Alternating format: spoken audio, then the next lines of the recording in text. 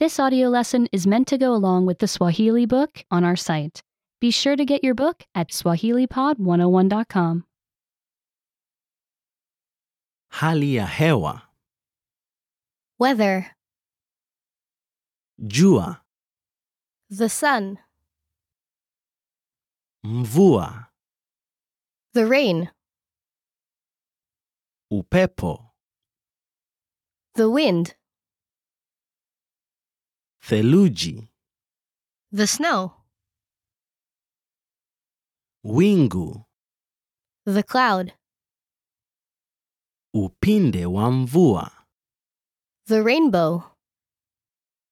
Remember, you can download the book for this lesson and unlock even more great lessons like this. Go to swahilipod101.com.